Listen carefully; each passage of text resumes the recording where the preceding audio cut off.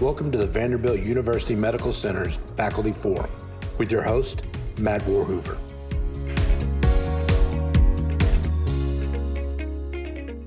So this is our second installment of the Vanderbilt University Medical Center Department of Cardiac Surgery Faculty Forum. And with us today is going to be Dr. Hoffman.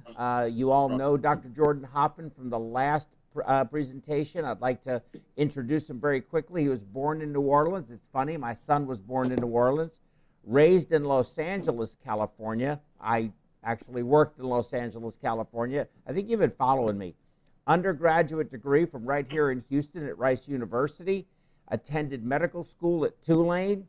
Back to New Orleans. You like New Orleans, Dr. Hoffman, apparently.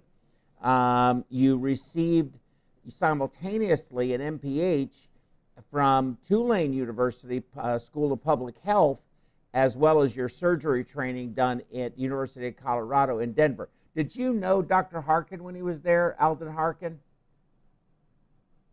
In Colorado? Yes, at Denver. He had left before I came. He was did? In San Francisco. Yeah, that's right. Yeah, I worked with him. I used to be in Colorado as well. Your clinical interests, of course, include end-stage heart disease and lung disease, pulmonary hypertension, mechanical circulatory support and devices, as well as aortic surgery. That's always fun. Your research interests involve studying heart failure physiology in patients undergoing LVAD placement. In fact, I think that's the topic of this discussion today, is on VADs, and novel therapies to extend the viability of donor hearts, something you guys do there at Vanderbilt incredibly well, because I know you achieved the highest number of transplants in the world. I'm assuming you're still at that level, so it's pretty impressive what you've been able to accomplish there at Vanderbilt. My partner in crime for this program is Matt Warhoover, sitting off there to the left of your screen. Matt graduated, interestingly enough, from Vanderbilt University with a master's in healthcare management. He's earned his master's in perfusion science from Milwaukee School of Engineering. So, Matt, you can work in New York. I cannot, because I don't have a master's in perfusion. Matt is current associate chief of perfusion at Vanderbilt University Medical Center, and he is the lead for the perfusion-based ECMO service line, performing nearly 100 ECMO patients and 20,000 ECMO hours annually. That's an impressive number. Your career started in CT surgery as a CT anesthesia technician in 1997. That's interesting. And continued your education, started a perfusion career at Midwest Heart Institute in Milwaukee, Wisconsin. And in 2005, Matt moved to perfusion as supervisor for McAllen Perfusion Associates in McAllen, Texas. I can't believe that you were down there. And in 2016, became associate chief of perfusion at Vanderbilt University Medical Center in Nashville, Tennessee. So there is Dr. Hoffman, Jordan Hoffman, and Matt Warhoover's bio. And we have a new participant today. And Matt, I'm going to kind of toss it over to you because I didn't get your partner's bio or anything. So if you would introduce him for me, I'd appreciate it. Yeah, no problem. John Poland is our center star here in the middle. No introductions needed, but I will go through a brief history. John will graduate here from the Vanderbilt Perfusion School in about a week and a half. We were lucky enough to land him. He'll become an employee of Vanderbilt here shortly thereafter graduation. John was an anesthesia tech like myself.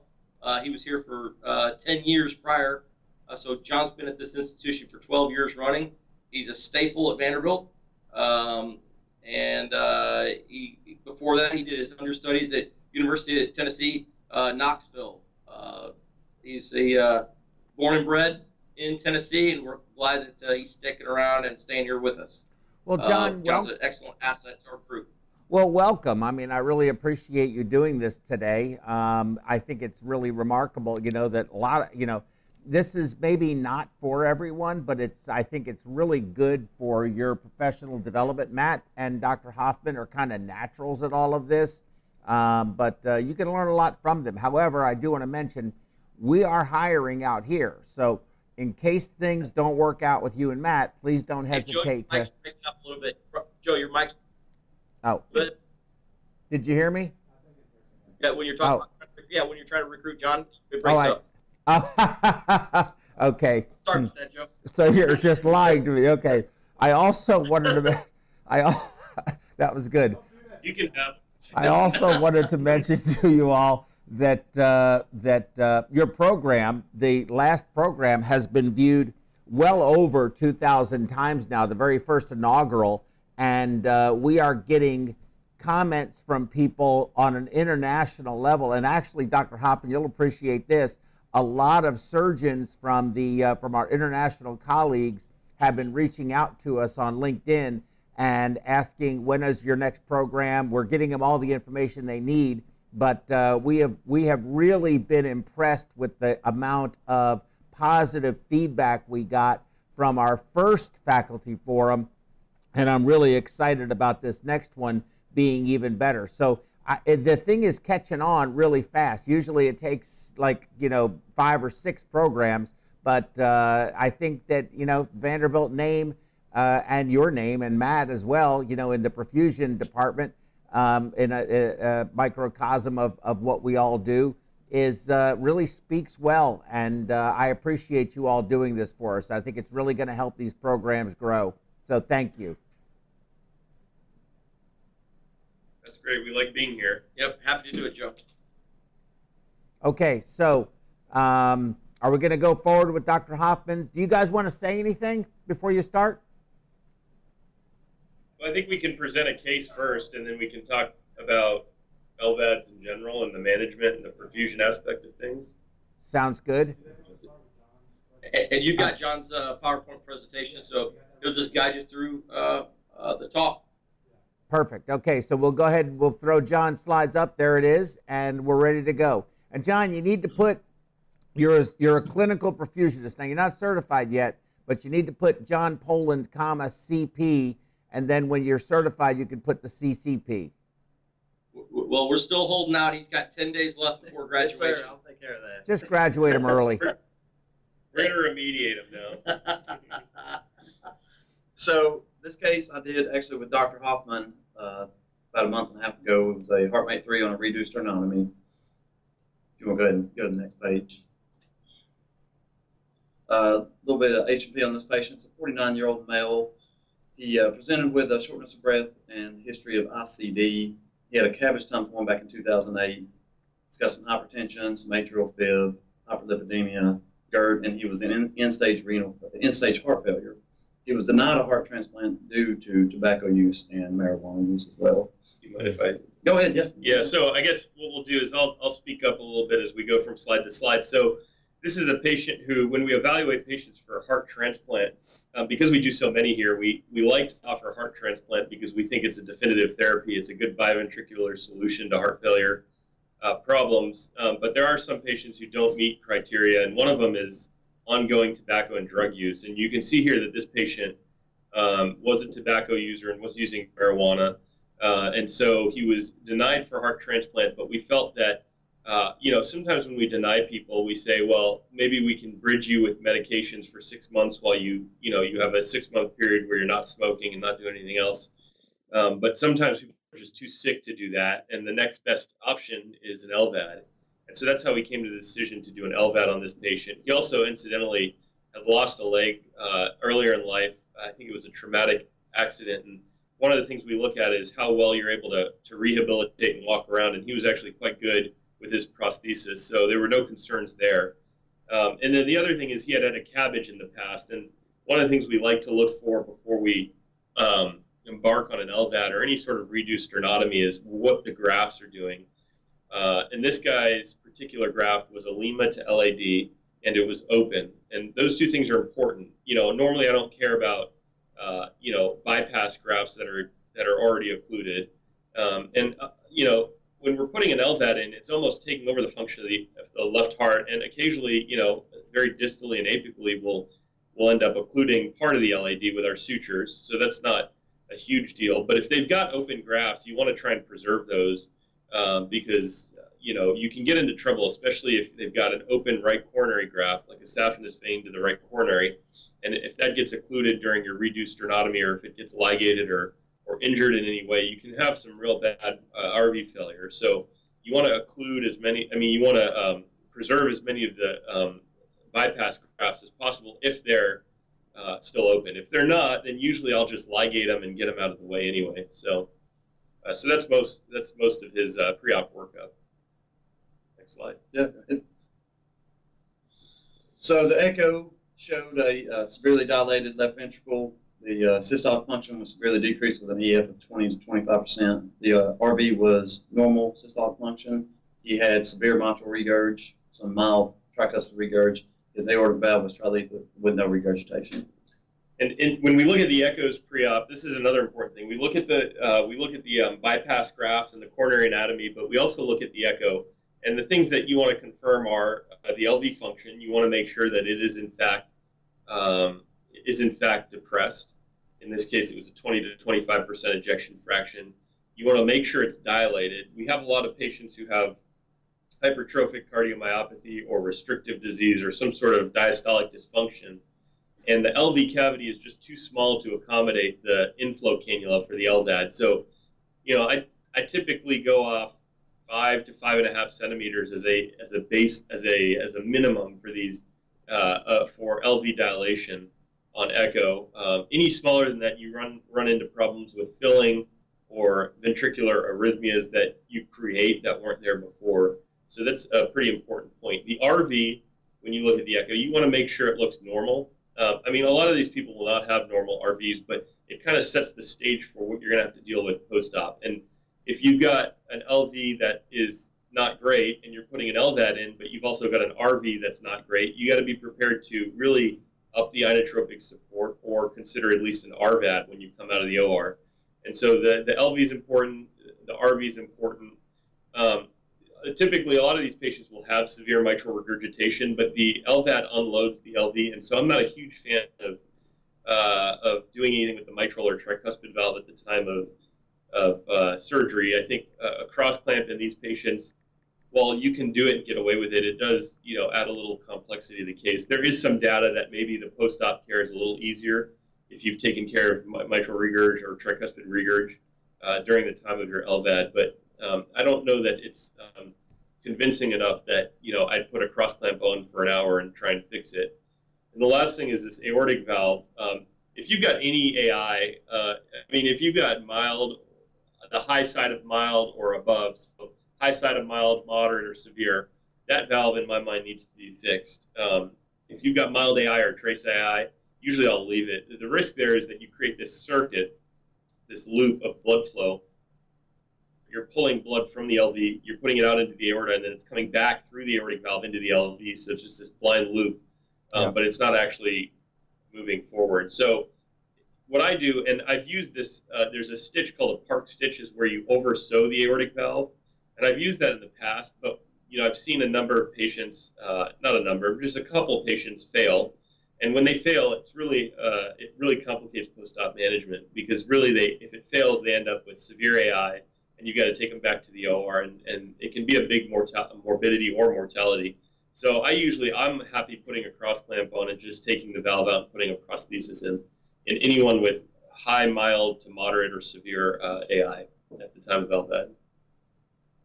Yeah, I've got a quick comment about the Park stitch. Mm-hmm. So we've been doing these quite. I would say we did a lot of LVADs. I think. Probably 4, 5, 6 years ago, we did over 100 in a year, and we routinely one of the surgeons here used a Park stitch. What's your thoughts about the remodeling of the LV? You see these patients that sometimes they get an LVAD in, and all of a sudden their EF changes from 20 to 25, comes back to 30 to 35. And then they've got that Park stitch in there. Yeah. We saw a couple of those patients like that, and that really puts you in a dilemma. Yeah, there are a couple of ways to fix the aortic valve. The Park stitch is one, and the Park stitch takes the leaflets and pulls them together centrally. So actually, you can still get blood flow around that stitch. You can also oversew the valve completely, which you can imagine would be a huge problem if your LVAD failed. And, while it's rare that the LVAD fails, we have seen LVADs fail. And if an LVAD fails and you've got a completely oversewn aortic valve, you're dead. Yeah. The Park stitch is nice because it allows blood flow around the leaflets, because the central area is just the area that's pulled together. But in patients who are like young females with postpartum cardiomyopathy are typically the ones that we see recover after some LVAD therapy.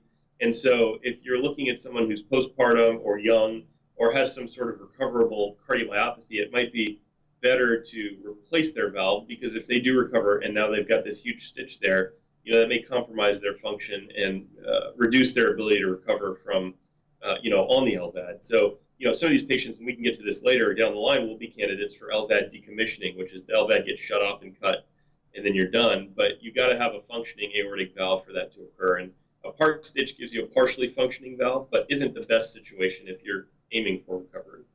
Yeah, and primarily those were the patients that that I distinctly remember. They were young patients with viral myocarditis, right? Or cardiomyopathies. Yeah, exactly. So viral cardiomyopathies, young peripartum or postpartum cardiomyopathies.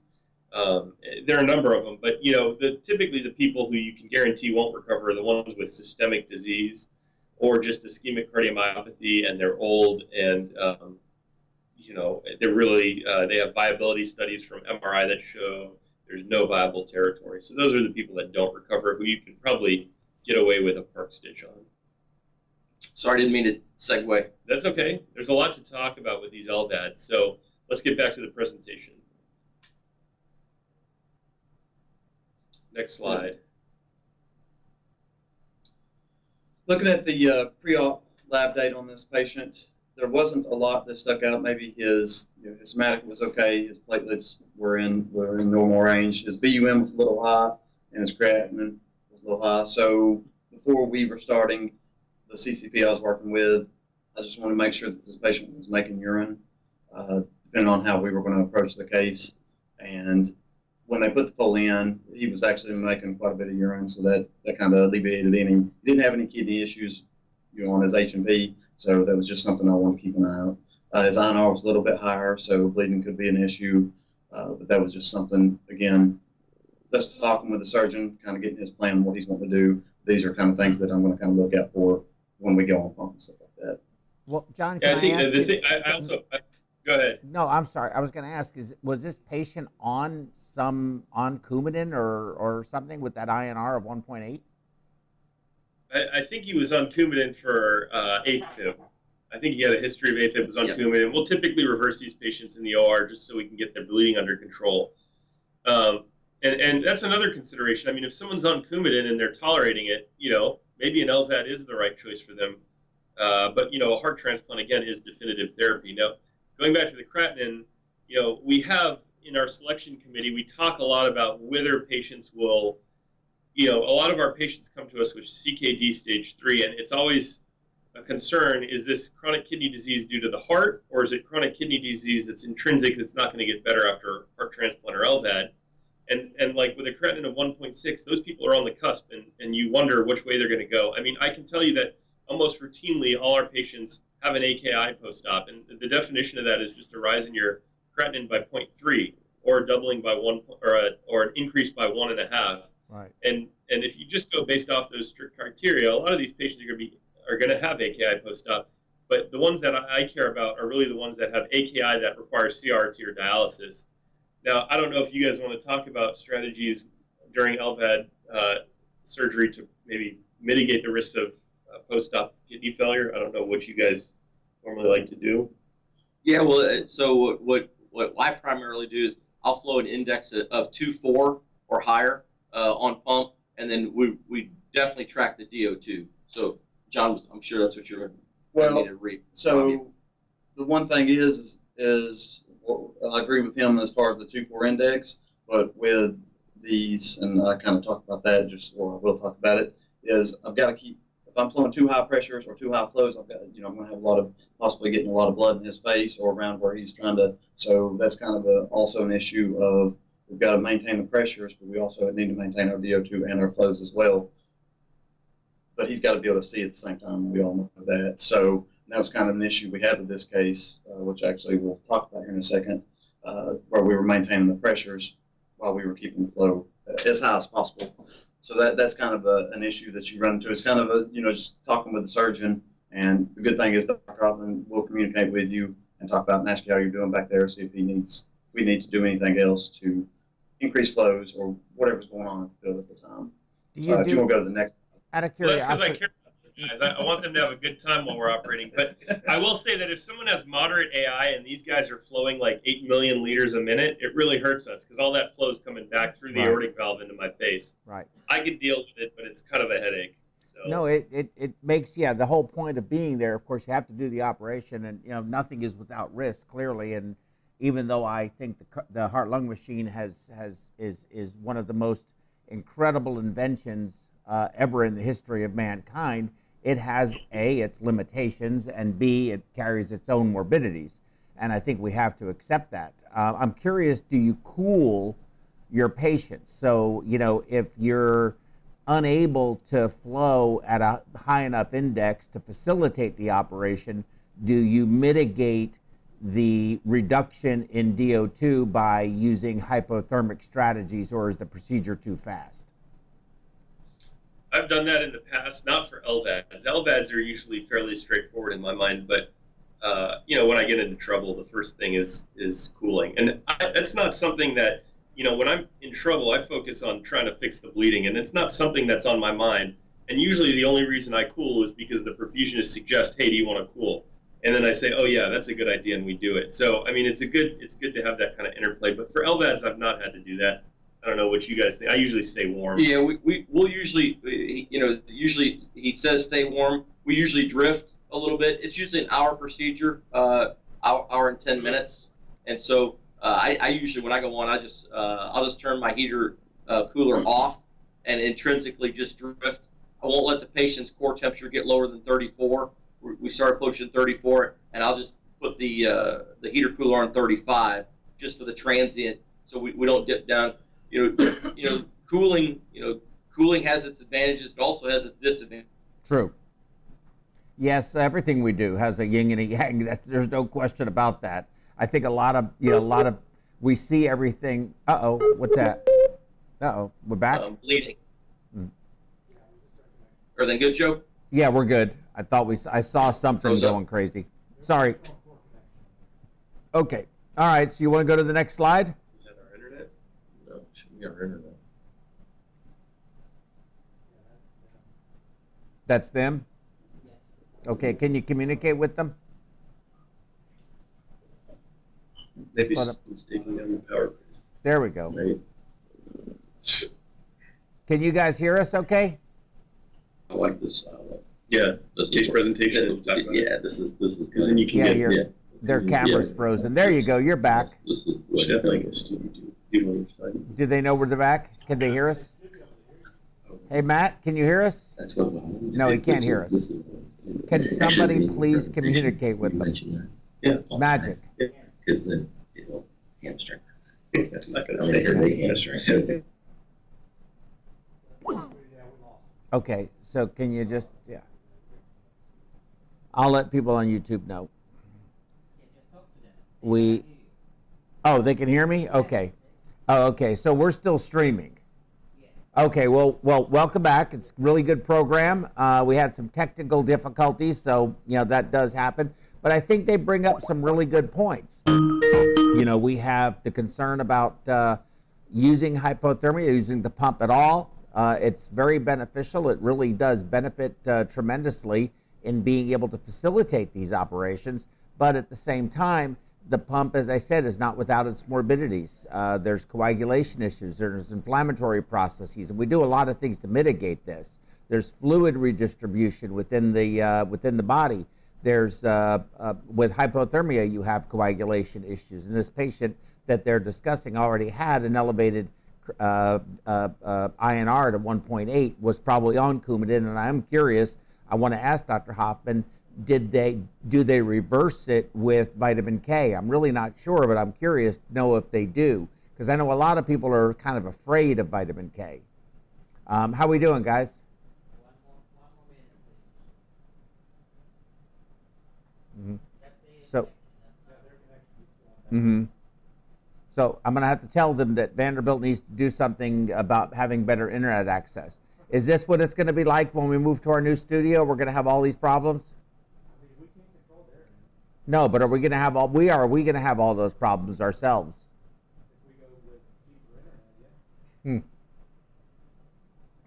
yeah. We'll never do cheap internet. We're going to go back to the Mophie, and we're going to have. We're just going to use cellular data. That's it. Mm-hmm. So how are we doing? There they are. There they are. Hey, guys. Hey, how are you? Good. Sorry. No, that's Camera didn't okay. like that. Listen, I need to talk to you about Vanderbilt's internet service, okay? They have so many better ones out there, all right? You're number one in heart surgery, but seemingly like number, I don't know what, -1 on internet access. So we need to fix that. We're in the top 25 in Yelp. That's right. That's very good. And John, don't forget, I'm hiring over here, okay? Because we have good internet access here. Comes with the contract. You get it in your home. All right, go ahead. So, and again, Dr. Hoffman can elaborate on this, but so the surgical plan is it's going to be a pump assist procedure. Since this is a redo, during the timeout, we passed up lines. Dr. Hoffman put in femoral wires for the. He put in wires in for both the venous and arterial lines prepared to go on. We had to go on emergently during the incision. The plan is to stay normothermic. Again, like Matt said, we would drift a little bit, but we'll stay in that 34 to 36 range. The HeartMate 3, the one thing I love about Vanderbilt, again, I haven't done this, Matt might be able to talk a little bit more of this, but here at Vanderbilt, the Perfusionists and de-air the HeartMate 3. So I didn't actually have any pictures available for me setting it up last time, but that is something, just get you out of normally what we're doing, and we get to set up and prime it. So that's actually a lot of fun as well. So the plan is that Dr. Hoffman will find a point on the LV apex where he'll core in the implant, and at that point, then he clamps the outflow track, places the drop line, and then attaches the drop line or the outflow track to the aorta. So that's basically what I do for these redos. For every redo, it doesn't matter what I'm doing. I always put a femoral arterial 5 French sheath in, and I use it as an art line, but can use it to go on emergently, or I can use it to convert to a balloon pump if I need to. I put a 5 French venous sheath in, which I can also use to go on bypass, but if I don't need it at the end of the case, I can take it out. I like to have my lines up before I do the sternal, saw through the sternum. In this case, in most cases, everything goes well, and you get in, and I cannulate the right atrium and the aorta just like normal. And then I do this dissection. There's always, there's your bypass grafts, which is the Lima LAD in this case, and there's a lot of scar tissue. So I do this dissection. I free up the apex. I pull it into the field, and I use echo to locate the apex. And I core it, and I sew this felt sewing ring to it so that there's something to anchor the actual pump to. I put the pump in, and then I tunnel the drive line, which is the electronics and the power supply to the LVAD. I tunnel it out the left upper quadrant usually, and I make a bunch of stab incisions on the abdomen to do that. And then I connect it, and then the outflow graft I just take to the aorta. And then there's this whole thing I do for de-airing, which is I put a de-airing needle or a root vent in the graft, in the outflow graft, while it's still clamped. And I just turn on the LVAD, because when the LVAD starts, it's just spinning, but it's not propelling any blood out of the LV into the aorta. It's just kind of spinning in place, and I'll increase the flows, and that blood will start going out the outflow graft and into the vent. So all of that is not, it's as they do a great job de-airing, but when I turn it over to put it in, always some air gets into the pump. So the de-airing is an important aspect of this, and that's how I start that. And then I'll slowly ramp up my flows as I as I uncross clamp the outflow graft.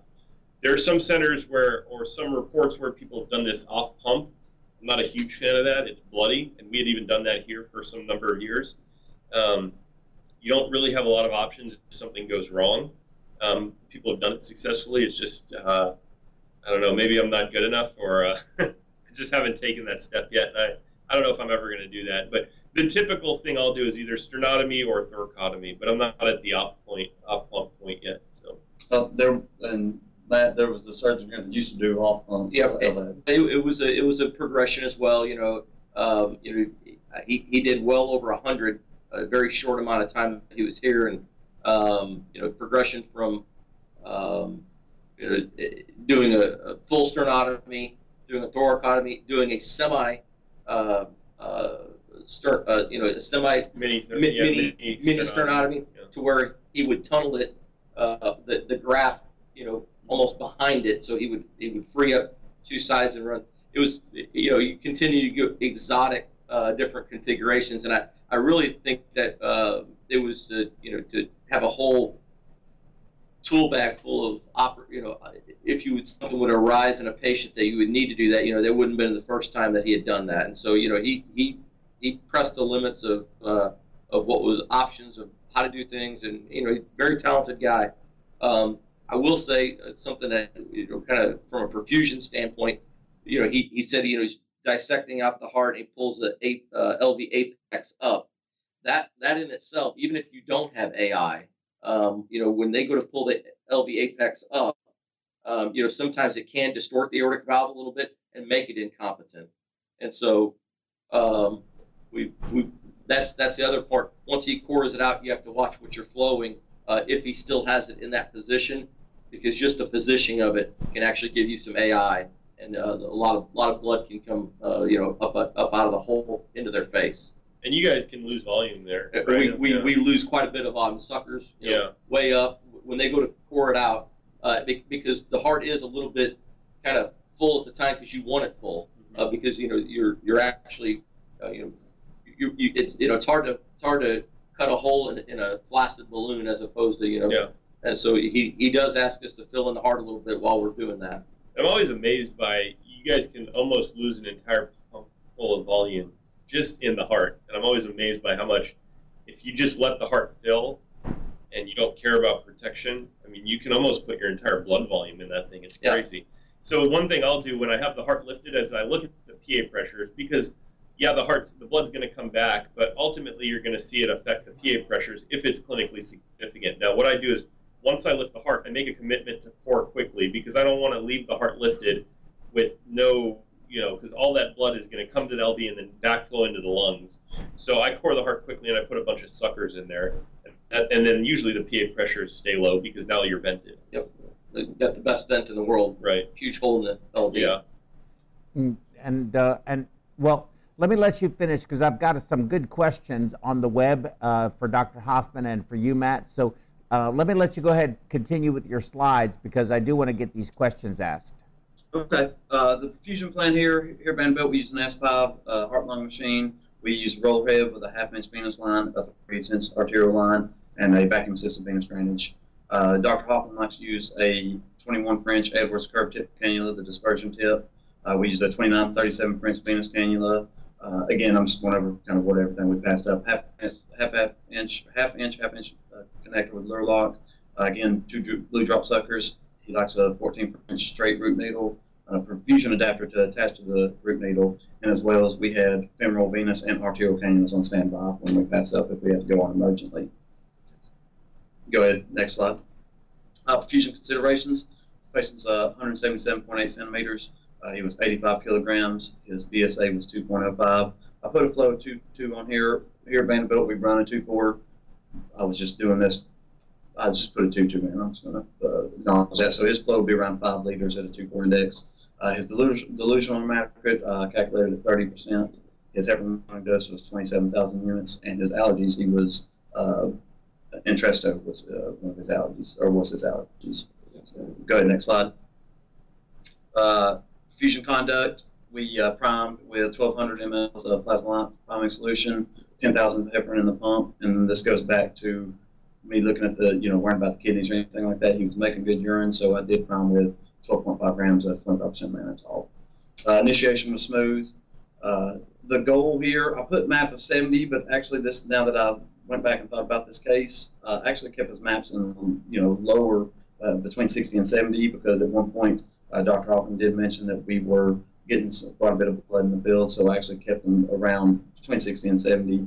And with this patient, I was expecting to have some extra volume, but when we went on, his volume status was low once we got to full flow. So immediately I dropped 2 bottles of 5% albumin, 215 mL. We had no issues with the ACT throughout the procedure. We maintained 480 throughout the procedure. Go ahead and go to the next slide. During the procedure, and he's already kind of talked about this, he chooses a point on the LV apex with a coring site. Once he does that, he does ask us to come down on flows. We are worried about blood coming back, and once he's corded out, he will put in his pump suckers in there to help decompress and visualize where he's corded out the side. For the sewing ring, he uses a running Prolene suture, which is attached the myocardium to the sewing ring. At that point, he attaches the pump, secured to the sewing ring, and the outflow track is clamped. Next, he takes the drive line, and he'll tunnel it on the patient's abdomen and secure it with subcutaneous sutures. At that point, he connects the drive line to the power source. He would, at that point, pick a spot on the aorta where he selects. And he actually uses, so we have to come down and flow again, and he uses a side-biting clamp to perform the aortotomy. And at that point, he attaches that flow track with using 6-0 Prolene with an end-to-side fashion suture. No, that's exactly what I do. Okay, go ahead and go to the next slide. At that point, he inserts a root needle, is inserted at the apex of that focal for dearing, and like he said, he will tell us to start the VAD at 3,000 RPMs so we can recirculate, but he will ask for us to put a little volume in there. If we don't have any volume in the heart, we're not going to be able to circulate. So this is the biggest thing for me and Matt when we're coming off is we've got to preserve the RV. And we've got to have enough volume in the heart so we don't collapse that RV.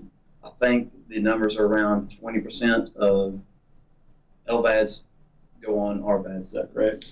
Yeah, it's 30 to 40% will develop RV failure, but here at least we like to optimize our inotropes and vasopressors more than anything else.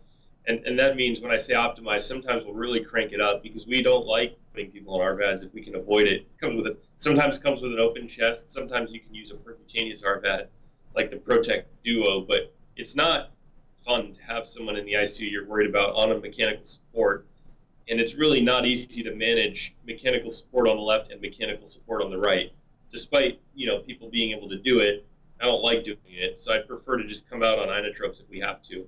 So we don't have a lot of people come out on RVADs here, and they usually do okay.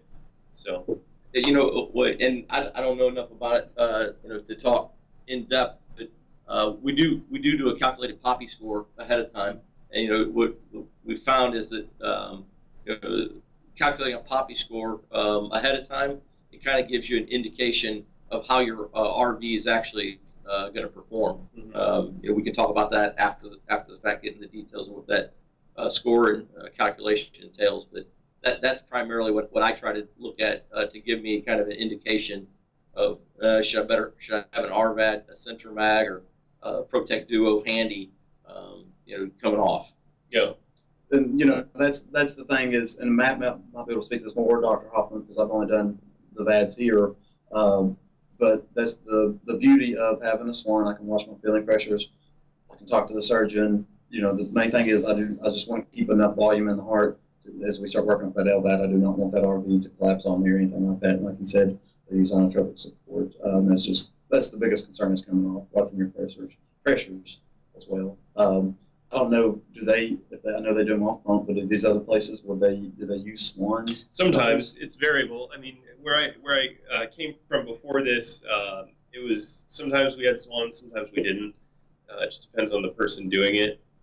I could go either way. I think that being able to look at the heart and having that visual confirmation means a lot more than a lot of numbers we use. But some people really like the objective assessments. Well, and that would be the biggest thing. If we didn't have a swan, it would be very key that he's able to communicate to me that he's seeing that right side of the heart's filling up, so we're getting enough volume in the heart. If you want to pull that slide back up, Joe. And so once we've de-aired, again, Dr. Hoffman will speak to this better. I think you don't like to get to full flow sometimes. You like to get to a certain point and work your way up. Well, I think if someone's right heart is okay and I know they're going to fly off bypass, I'll just ramp them up from 3,000 at the start to 5,000. Usually everyone comes out around 5,000. If I think they're at real high risk for RV failure, I'll come down. I'll go to like, I don't know, 4,200, 4,400, whatever. Yeah, I'll just come out and the ICU can wean them up or ramp them up gradually over a day or two. The problem with coming out low, and if you're flowing like a liter a minute, it's going to be a little bit of a problem. The HeartMate 3s don't clot as much as some of the older pumps or the HVAD, but if they sit at low flow for long enough, I mean, anything will clot. So you got to just be cognizant of that. So if you're going to come out low, you got to just keep, some of the ICU providers may not be as facile with LVAD, so you got to be in there and be keeping an eye on your flows and slowly ramping them up. I like to ramp by 200 at a time, but I would prefer, my preference is to always just ramp up to around 5,000 if we can. Sometimes they settle out and they go higher or lower. But I keep an eye on the echo. I put a lot of stock in the echo, especially the short axis biventricular views. I put a lot of stock in that as it relates to how the RV is functioning when your LVAD flows are coming up. So, next slide. That would be the while I still want to talk about this. So go ahead, go back to that last slide, Joe. You're right. So once we actually got off, the most important thing, the very first thing you need to learn about dealing with these LVADs is where is the alarm silence button. That's the most important thing. Where's the what? The alarm silence button. How to turn the 4-hour alarm silence. That's the first thing that you need to learn because when we were kind of bouncing back and forth, and I would get the alarm silence, and he told me to put it on the 4-hour silence, and for the life of me, I couldn't remember how to do it. So I'm sitting there having to try to come off pump and hit alarm silence the whole time. So that's the most important thing to learn from that. So finally, once we kind of got off, we settled in around 4,800 RPMs. He was happy with that. And later on, as we got up to the room, the next day, I think they pushed him up a little bit over. Yeah, I think that guy settled out like 54 or something like that. So we go even higher. It's, as the volume redistributes and then we start Lasix, I mean, things are changing. I mean, you're not going to end up in the same place you started. So don't expect that this is like a hard and fast rule. The total bypass time is 59 minutes, which is a little bit slower for him. This is an anomaly. So. But as far as that was all with this case. My next slide just references from the photos there. I guess we can take questions now. Yeah, sounds good. Very good. Well, John, very good for your first run at presenting. You did a fantastic job. I think you should thank your supporting cast when this is over with. I think you need to buy them both some Starbucks or whatever they'd like. I would say dinner somewhere, but I know you're a student still, so you're probably still poor. So I had a really good question, if I could go with Dr. Hoffman first, and that is, could you discuss considerations in placement of the VAD as to the point in the apex to avoid the LVAD from obstruction of the mitral valve leaflets or papillary muscles? Yeah, so what I do is and so one thing is when you plan these operations, if you're going to go sternotomy, the apex is a little bit harder to find. And one of the benefits, I mean, there are a lot of difficulties with doing thoracotomy implantation. It's a little slower. It's a little more cumbersome for exposure. You've got 2 operative sites, but the benefit is that you're staring at the apex from the LV thoracotomy or the left anterolateral thoracotomy. The downside to sternotomy is that you've got to lift the heart up, and I put like sometimes 10 laps under the heart to get that heart lifted into the field, and so you kind of lose your point of reference as to where the apex is. There's a point near the apex that will dimple. So if you feel around the apex, you'll come to a point that kind of dimples in and is softer than everything surrounding. That, for me, is the true apex, but that doesn't necessarily correspond with the actual optimal placement of the pump, because when you look at the image on echo, if I'm pushing on that dimple, that true apex, it may be sitting right next to the, to the septum. It may be pointing away from the inflow from the mitral valve. And so sometimes, especially when these hearts get big and dilated, the true apex separates from where the optimal position of the LVAD goes. So I start with that dimple, and I look at the long axis view of the LV, and I look at how it relates to the mitral valve. And if it looks good, I'll core there. But you got to be careful not to core into the septum. If it's big and dilated, I know that I'm going to have to move lateral to that. So I'll start at the dimple, and I'll watch the TEE, and I'll just push my finger lateral, and I'll find a spot that when my finger is pointing, you can see your finger dimple into the LV. And if it points to the mitral valve, that's how I know that's going to be a good spot for my inflow cannula. I don't do anything like inject needles or inject air or put wires, although you can, but I think I get a pretty good position without doing that, just by using my finger to locate not the true apex, sometimes it's the true apex, but the area of the heart where the inflow cannula is going to point to the mitral valve. And then when I open, obviously, I look for a couple things. I look for clot. I usually don't see any clot because these people are anticoagulated. I look for trabeculations, which I'll cut out because those can obstruct the inflow cannula. So any trabeculation, even if it's small, I cut. I want this thing to be completely clear. I look at the mitral valve. Sometimes you can see the mitral valve very clearly, and you can even do mitral valve work from this position. And I look at the papillary muscles, and I just make sure that the flow into the LV cannula into the LVAD cannula is going to be free from obstruction. And that's it. There's no science to it. It's just looking. No, but it's a well choreographed dance, if you will, between the surgeon's hands and anesthesia, giving him the long axis view. I mean, he's looking down at the chest, and manipulating physically the apex, as both the anesthesiologist and Dr. Hoffman are looking at the TE view. And so that primarily is what I've seen is the best way to kind of get out of that pitfall of getting into the septum or getting into the mitral valve outflow tract too close to it. Well, and actually, you just brought something that's really interesting. And if I may, if you don't mind, if I go a little bit off track, because you just said something to me that I really never knew. Is this normal? This area of the heart? So, in a non-heart failure heart, let's say, just a normal ventricle, normal heart, normal EF, is that dimple present in all hearts? Yeah. Because it's an area of the heart that contracts. I feel like it has minimal contraction compared to their surrounding myocardium.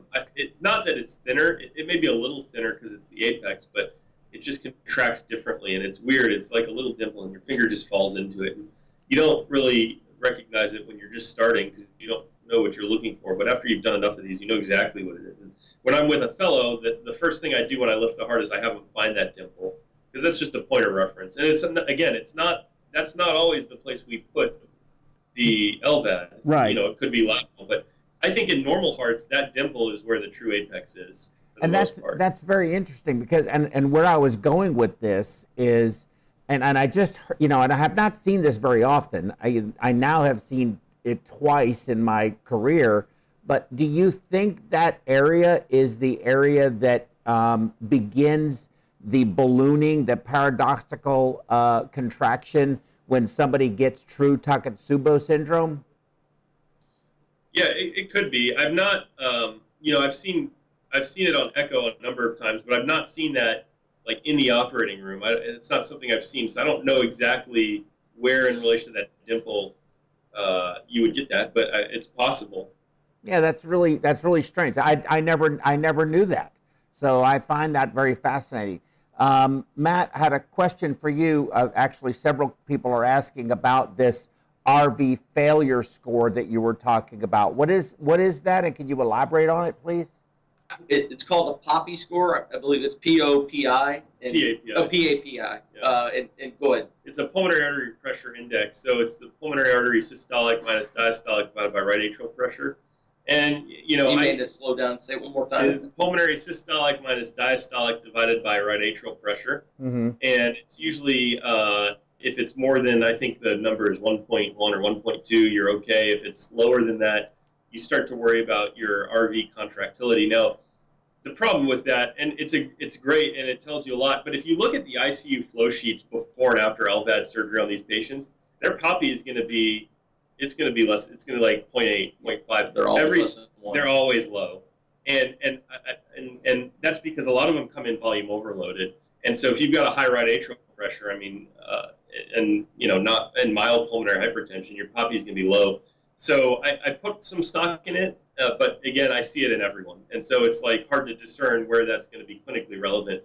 I think the big things for me are the echo, looking at the echo and the RV.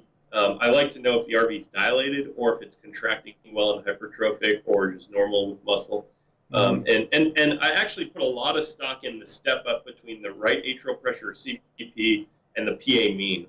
For me, that's the RV's ability to generate a pressure more so than anything else. And some of that, and that plays into the POPI. I mean, they're the same numbers, but for me, it's easier to visualize a step up between the right atrium and the PAs than it is to calculate a score and look at that. So I put a lot more stock in it. I put a 10-point step up is nice for me. I mean, that's just how I've learned and what I think is helpful.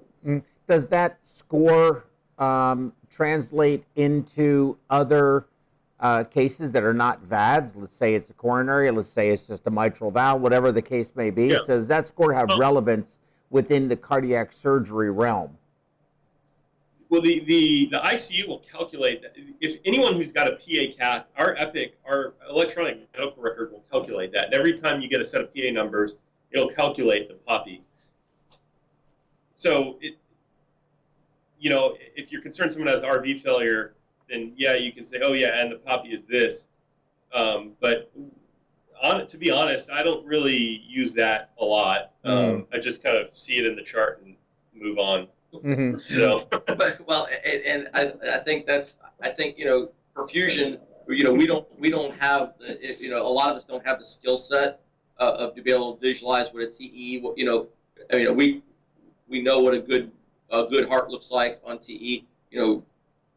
I think we're more of a numbers or calculation type profession, and so it's just something that I go to personally. But to Dr. Hoffman's point, coming out of surgery, when they're up in the ICU, they'll always have. You very rarely see a POPI score greater than 1.9, 0.8, but pre-op going in, I do use it just to kind of. It's not. I wouldn't say it's foolproof, but it surely will tell you. If you have a POPI score of less than 1 going into the surgery, you may want to have a right heart, right-sided VAD or something available, around, and that's just I think that's just kind of my rule of thumb as a perfusionist. And I think that, like anything, I mean, these are complex patients, and if you're talking about deciding whether you need an RVAD or if you can get by with just inotropes and vasopressors, you're going to have like 8 million numbers and images, and you're going to be looking at the heart, 8 million data points, and maybe 70 or 80% of them are going to align, and that's how you make that decision. But I don't make one decision based off one number. Yep. And so I'll incorporate that into, POPI, I'll incorporate it into saying, oh, this is why we need to go this way. But if everything's looking good and the POPI sucks, I'm not I don't put a lot of weight in it. You got to pick and choose and kind of decide where your numbers are telling you need to go. Yeah, that makes a lot of sense. John, question for you from some folks. You were talking about, yeah, I'm sorry, but I mean, it just is what it is. Hey, you got to perform, right, Joe? Every day. Well, that's what we do. We do performance art. I mean, that's what we all do, okay? And but at the end of the day, John, they want to know this. That you made the comment that the patients are frequently volume overloaded when you finish the case. What do you do in terms of reducing or mitigating that volume overload? Do you measure COP, colon narcotic pressure? I believe they mean, or do you try to just fill the patient sufficiently to get them off bypass and give as needed? How do you manage your fluid with your patients to make sure that they aren't so fluid overloaded? Or is that just part of the operation? Well, with these guys, depending on, again, if they're in heart failure, I'm expecting some sort of volume. And our CVP before, when they first float the swan, might give us an idea of where we're going to be at. So I was expecting, I remember he had a little bit of an elevated CVP, and I was expecting to have some extra volume when we started. I had a hemoconcentrator ready if I wanted to pull off some volume. Again, that goes back to my point of are his kidneys working? Or is he making urine? So he was making urine in this, in this process. So I was hoping that during the future we'd keep his flow high enough that we would make some urine and we wouldn't even have to hemoconcentrate at all. That's if I can do that, that's great. But when we actually got on, to my surprise, I was running low on volume almost the whole case. Mm-hmm. And we'd asked Hoffman if there was any volume in the chest or anything like that, and we hardly got anything back. So that's just something we kind of look at ahead of time, plan ahead. Matt is I think very similar to that. He'll kind of play it by ear and go from there. If he thinks he's going to need to concentrate, he will. But if we're making urine, that may help, and we may not. We may pull off. We may urinate most of the volume that we're going to pull off anyways. I want to have enough volume to come off of my reservoir. Again, that's going into keeping that RV enough to flow to the LVAD. I don't know if that answered the question. Were you guys giving mannitol for every case? Is that as used for diuresis or some other thing? We use mannitol for a couple different reasons. Oxygen-free radicals. We can use it for diuresis, but mostly we use it for. Uh-oh. No. Oh. I hate that. Am I still on? I'm still on. Okay. Okay, so some really good, so we're going to get that. Oh, they're back? Hey, you're back. Are they back? See you next month. There you go. Okay. You're back. We do, but I don't think they can hear me. He's studied for board. No, they can't. I'm talking. Oh, he knew something with it. Wasn't us. Can you guys hear me? I like this format. I okay, they can't hear me, every David. Single perfusionist. Yeah. Or the swing trick. Okay, so I need to talk now. Okay, so with that said, we are having additional technical difficulties. We're going to go to me talking. So a couple of things that they brought up I thought are interesting. And I had never heard of this PAPI score or PAPI score, so I need to look that up because I'm really curious about that. We don't do VADs and we don't do that kind of thing, but we certainly, I think they're back. You're back? Yep. There you go. Okay, they're back. So I don't have to say too much.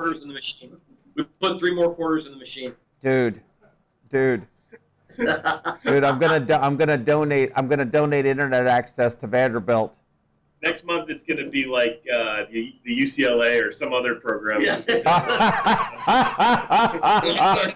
That's not even funny. That has actually that was quite comical. So do we have, Dr. Hoffman? Do you have any slides or videos? My slideshow is about an hour long and has a bunch of videos and would take forever to download. So we're running into some internet issues here, as you can tell. Okay, can I ask a favor?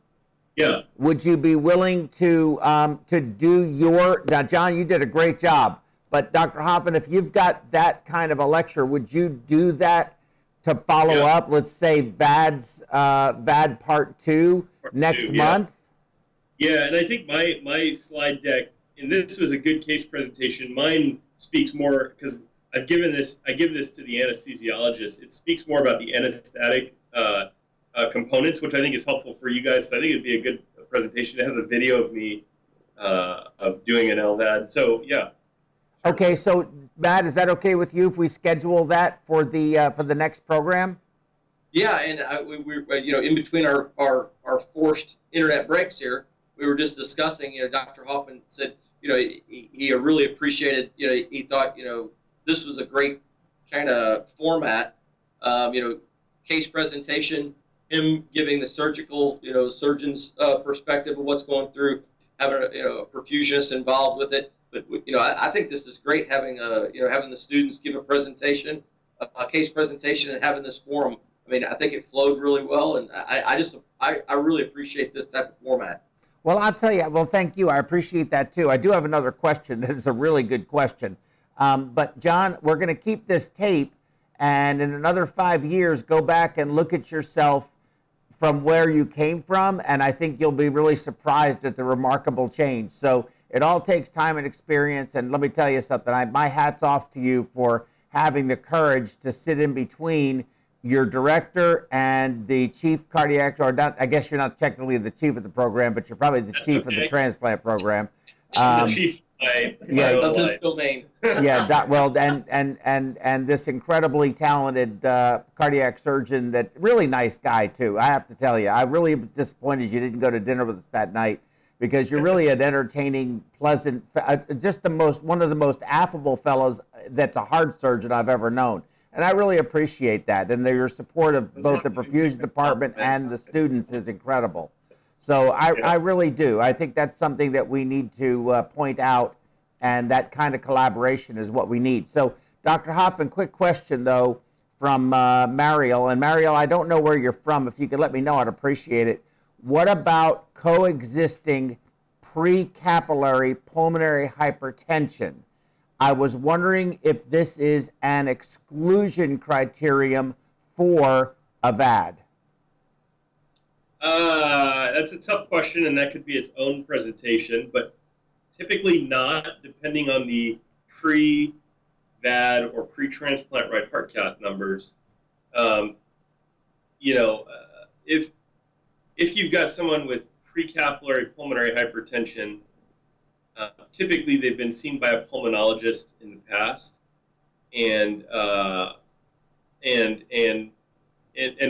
we're talking. So this is a little more complex than just an answer in 30 seconds. But these patients come in, and you've got to think about whether they're really going to do well with a VAD, or if they're going to need a heart-lung transplant. And a lot of stock will be put in the pre-VAD right heart cath and what the pulmonary vascular resistance looks like, and if or how the pulmonary vascular resistance changes with nitric oxide, nipride, 100% FiO2.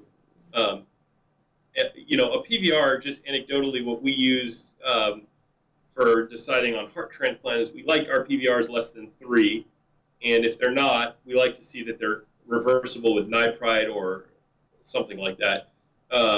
And then we know that this is probably related to left heart, post-capillary left heart dysfunction. Now, if they've got pre-existing pulmonary hypertension like group 1 or pre-capillary, then you have to have a discussion, is LVAD going to fix them?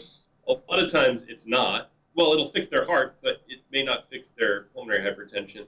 It's also a little bit more rare to have two diseases like this existing in the same patient. So while the LVAD may not fix the lung issue and the pulmonary hypertension, if it really is group 2 pulmonary hypertension, which we see a lot of, which isn't pre-capillary, but it's still pulmonary hypertension, then yes, the LVAD will fix it. But coexisting pre-capillary and post-capillary hypertension are difficult to manage.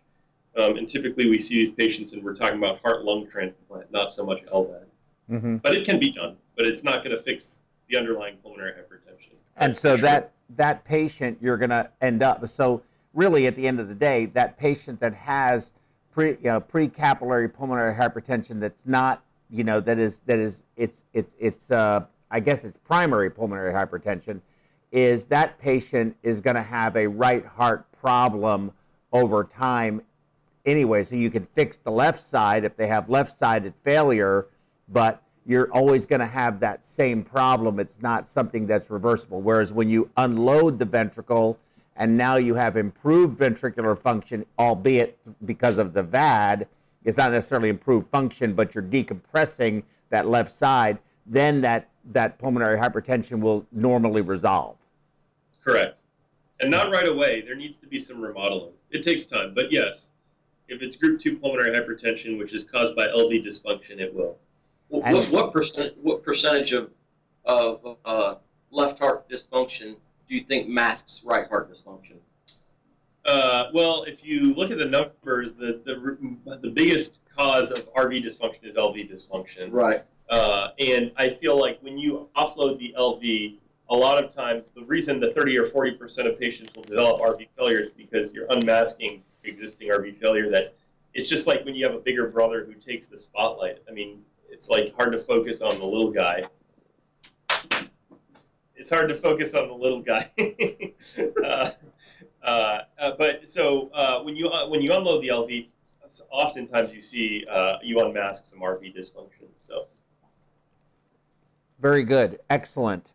Okay, well, I think we've covered this topic. I feel good about it.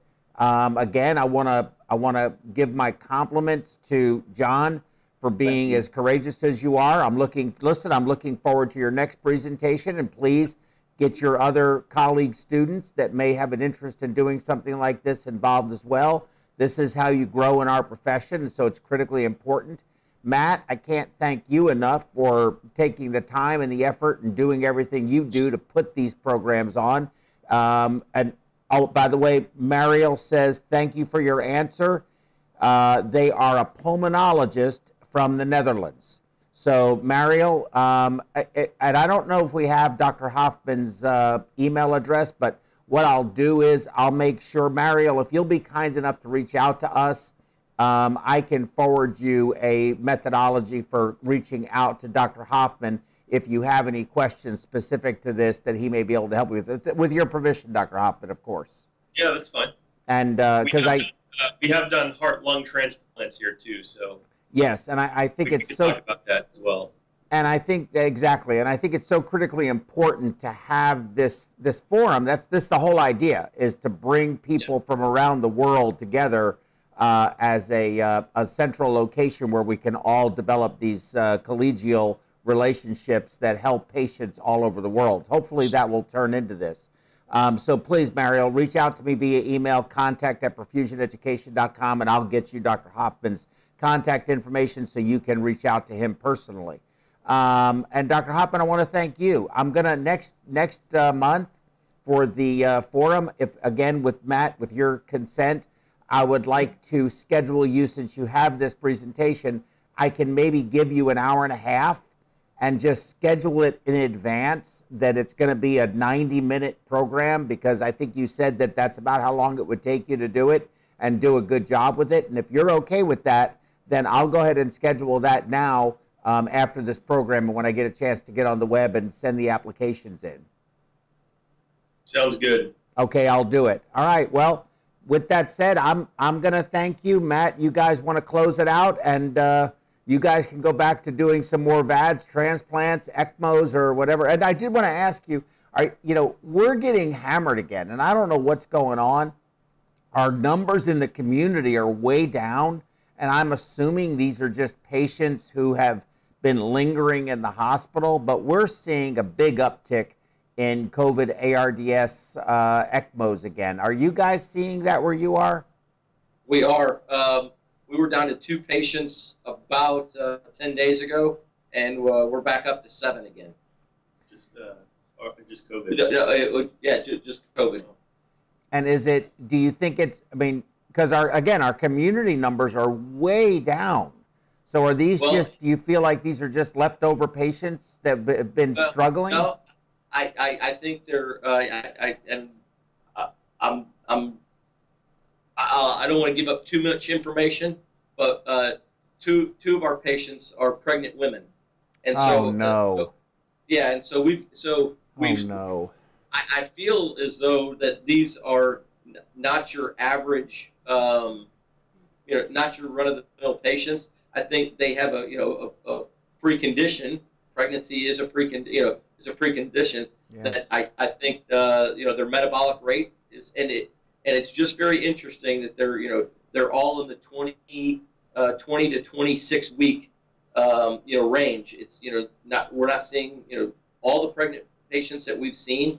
I think this is the 4th one we've seen now. They've all been in with that range. So it's not necessarily the early pregnancy, but but as the baby, I believe, starts to develop, and I'm not I think I took one class on, fetal development back in perfusion school 20 years ago, so I'm not an expert, but I think there's got to be something to do with the metabolic rate and what the demand is on the native cardiac function and pulmonary function of the woman at that development. So that is an uptick that we've seen that I don't think it's has anything to do with COVID per se. I think it has to do with the patient population. And I'm assuming that they were non-vaccinated, of course, because they were probably worried about the vaccine. Correct. Well, Correct. I'll tell you this story. I mean, if you don't mind, if you have just a moment, and I'll entertain you a little bit. I think you'll find it interesting. But we have had 2 patients here who were in that same pregnancy range, and unfortunately, we lost, both patients and the babies. The emergency C-sections were done, but they didn't survive. One was twins. And here recently, and I'll tell you the story, and you may chuckle at it, I'm not sure, but we were doing a case. I was covering an ECMO shift, and there was an echo tech, I believe, that didn't want to come into the room on a patient who was now out of isolation, had 3 weeks post-COVID diagnosis, was on ECMO, and we needed an echo. And I asked, well, have you not been vaccinated? It's a frontline healthcare worker, and she said no, she hadn't. And I was like, well, why not? And she said, well, I'm trying to get pregnant. And I said, well, and I was somewhat paternal in my approach. I am pretty old. I have a granddaughter. My youngest granddaughter is 19 years old. So, I have some standing in terms of being an older person. And I was paternal in my approach and said, look, we've had some really troubling outcomes with, pregnant women who've gotten COVID, and it may be wise to get the vaccine now before you get pregnant, hopefully pass those antibodies on.